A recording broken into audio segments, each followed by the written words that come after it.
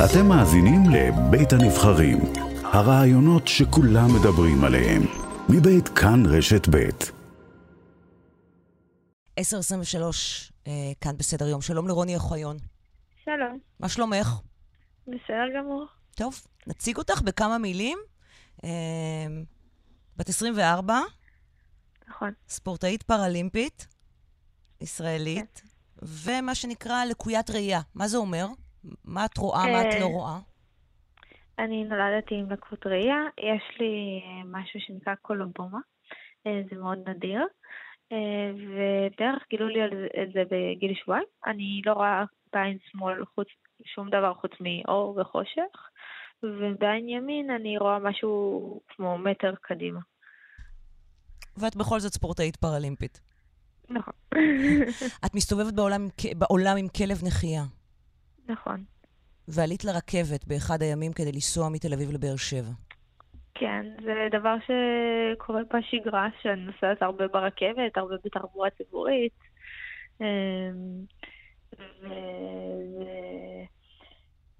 דברים שהדבר שקרה לי זה לא דבר כל כך שקורה בשגרה. אז בואו נתחיל, תספרי לנו מה קרה. את מגיעה לרכבת יום שישי, יש נוהל קבוע, נכון? את מודיעה מראש שאת מגיעה. או שאני מודיעה מראש, או שאני מגיעה בדיוק ועושים לי תיאום. זו תחנה מאוד מוכרת בתל אביב, שאני עולה ממנה, אז כאילו אני מרגישה מאוד בנוח. מהבחינה הזאת של התיאום עצמו היה ממש סבבה, העלו אותי לרכבת. עליתי לרכבת, ויש מקום מיועד לבעלי מוגבלויות, שכזאת רביעייה, ובטח כל מי שעולה עם אופניים לרכבת, גם מכיר מאוד את הקרון הזה, שיש גם מקום כזה לנכים כיסאות גלגלים כזה, מקום שיותר גדול, כאילו ממש חצי קרון כזה. אני עם כלב נחייה מעדיפה לשבת ברביעייה הזאת, כי זה יותר נוח, הכלב שלי מתחפר ככה מתחת למושבים, זה יותר נוח גם לי, גם לכולם. ואני באה להתיישב שם, ומי שמקבל אותי לרכבת זה הפקח שנמצא תמיד על הרכבת, ואני באה להתיישב, והאיש שיושב שם אומר לי, לא, לא. ואז אני מסתכלת על הפקח, ואני כאילו שאלתי למה לא, ואז הפקח אומר לי, האדון לא רוצה שישבו לידו נשים. אני הייתי קצת בשוק, ואז אמרתי, אבל זה מקום במוגבלת, הוא אומר לי, גם האדון בעל מוגבלת, אמרתי, סבבה, אבל יש עוד מקומות, יש כאילו 3 מקומות בנוסף למקום שהאדון ישב. הוא אמר, הוא מעדיף שלא ישבו לידו נשים. את זה הפקח אומר לך. זה הפקח אומר לי, האדון לא מדבר איתי, האדון, אני גם לא רואה, אבל אני לא מצליחה לקלוט שהוא מדבר אליי, אבל גם כאילו, הוא רק אמר לי לא, לא. כאילו, הוא לא נראה שהוא מעוניין לדבר איתי. הפקח אומר לי שהאדון לא מוכן שישבו לידו אנשים, ואז הוא אומר לי, יש כזה, מעין ספסל כזה מול הרביעייה, שהוא בדיוק במעבר. כאילו, הרבה אנשים, כאילו, בדרך כלל שהרכבת מאוד עמוסה, אנשים יושבים שם, אבל הרכבת ספציפית היה יום שישי, הרכבת לא הייתה באמת עמוסה, ודבר שני היה גם 3 כיסאות פנויים מול האדון. כן, אגב, מי שרוצה לראות, גם בטוויטר שלי וגם בפייסבוק שלנו, שמנו את התמונה שאת שלחת לנו, שבה את צילמת, רואים את שני המושבים שלפני הנוסע שסירב שתשבי לידו, פנויים, ויש להם קו אחד וסקית קטנה, סקית שחורה כזאת, לא יודעת מה היה שם, לבן וחלה. ולידו יש מושב ריק, והוא בעצם חסם את האפשרות שישבו מולו. כן, הוא גם, הוא לא הסכים כשבאתי להזיז את הקו, הוא אמר לי באותו שנייה את הלא-לא, שכאילו הוא הניח שם יד ולא לא, ואז קיבלתי את התגובה שעכשיו סיפרתי מהפקח, ואז הפקח אמר לי, טוב, אמרתי לו, טוב, אני יכולה לשבת, כאילו זה לפי, ואז הוא אמר, עדיף שתשבי הוא אמר לי, נכון, אבל עדיף שתשבי במושב בספסל הזה שבצד, ואמרתי לו, אבל זה לא נוח, אני עם הכלב, יש לי כלב נחייה יחסית לבrador די גדול, וזה לא נוח, גם לאנשים שעוברים, וגם לי זה פחות נוח, כאילו, גם הוא מחליק כזה, אז כאילו, זה לא נוח. ואז הוא אמר, זה בסדר, נסתדר. הוא אומר לך, זה בסדר, נסתדר?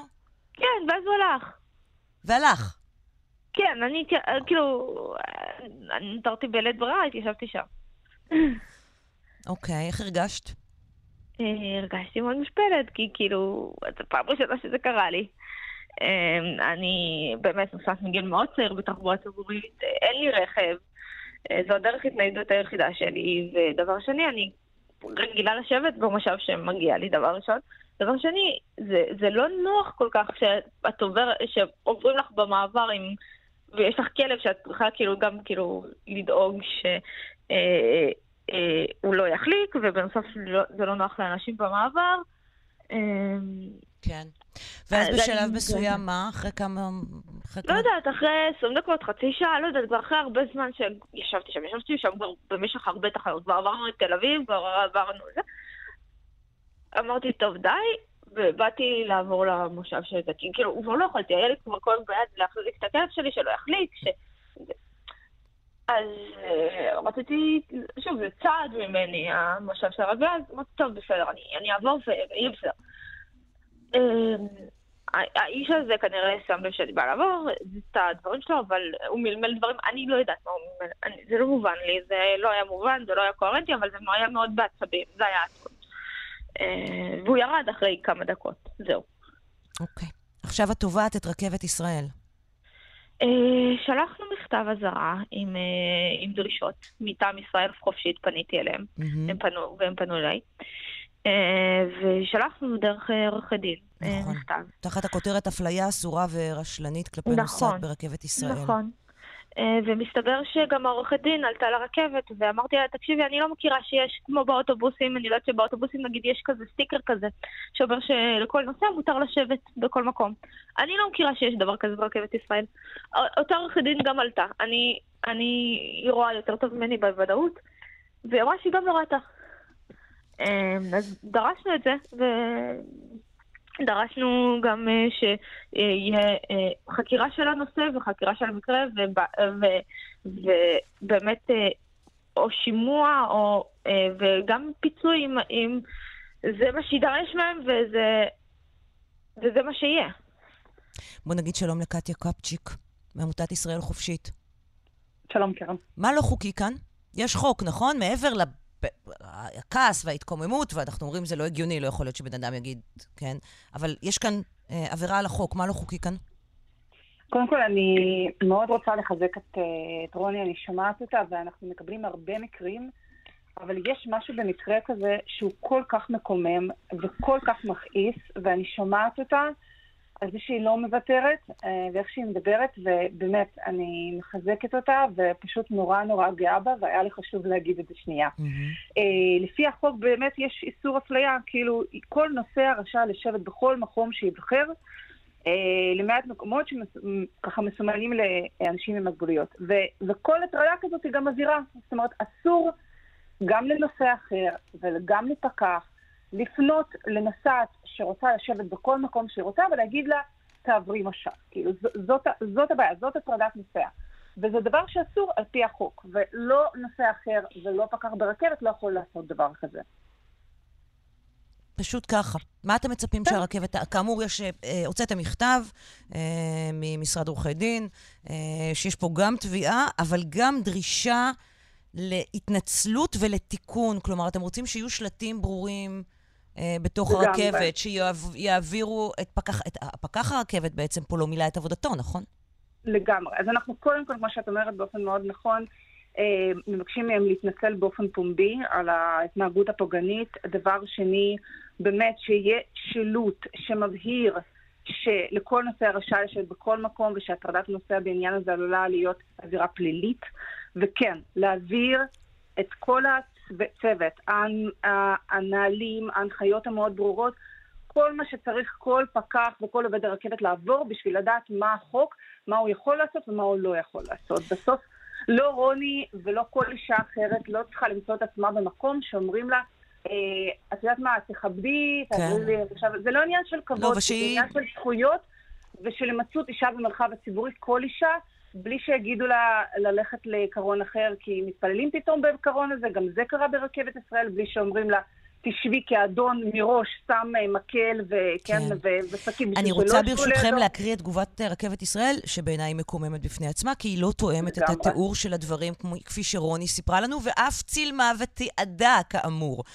ראשית יודגש כי לכל נוסע שרכש כרטיס נסיעה כחוק זכות לשבת בכל מקום ישיבה בו הוא חפץ בהתאם להוראות החוק.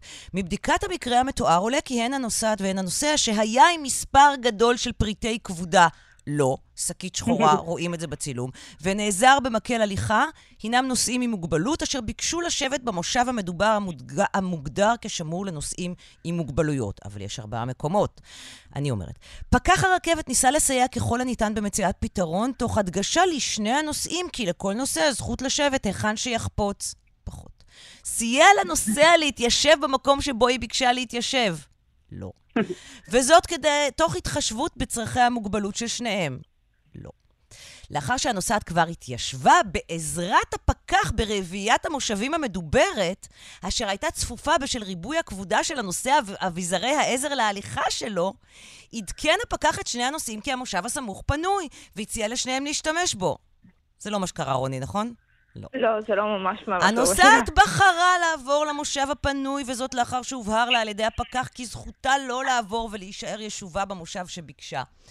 טוב, לא מה שקרה. סיפרת את הדברים, רוני, נכון? זה לא מה שקרה. לא, זה לא מה שקרה, וגם, כאילו, מה ההיגיון באותי לקוית ראייה עם כלב נחייה כל כך גדול, לשבת במושב שלא נוח לי בו. כן. חד משמעית.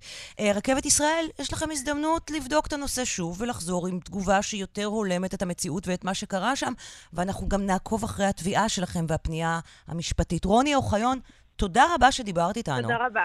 תודה רבה. קטיה קופצ'יק, ישראל חופשית, תודה רבה גם לך.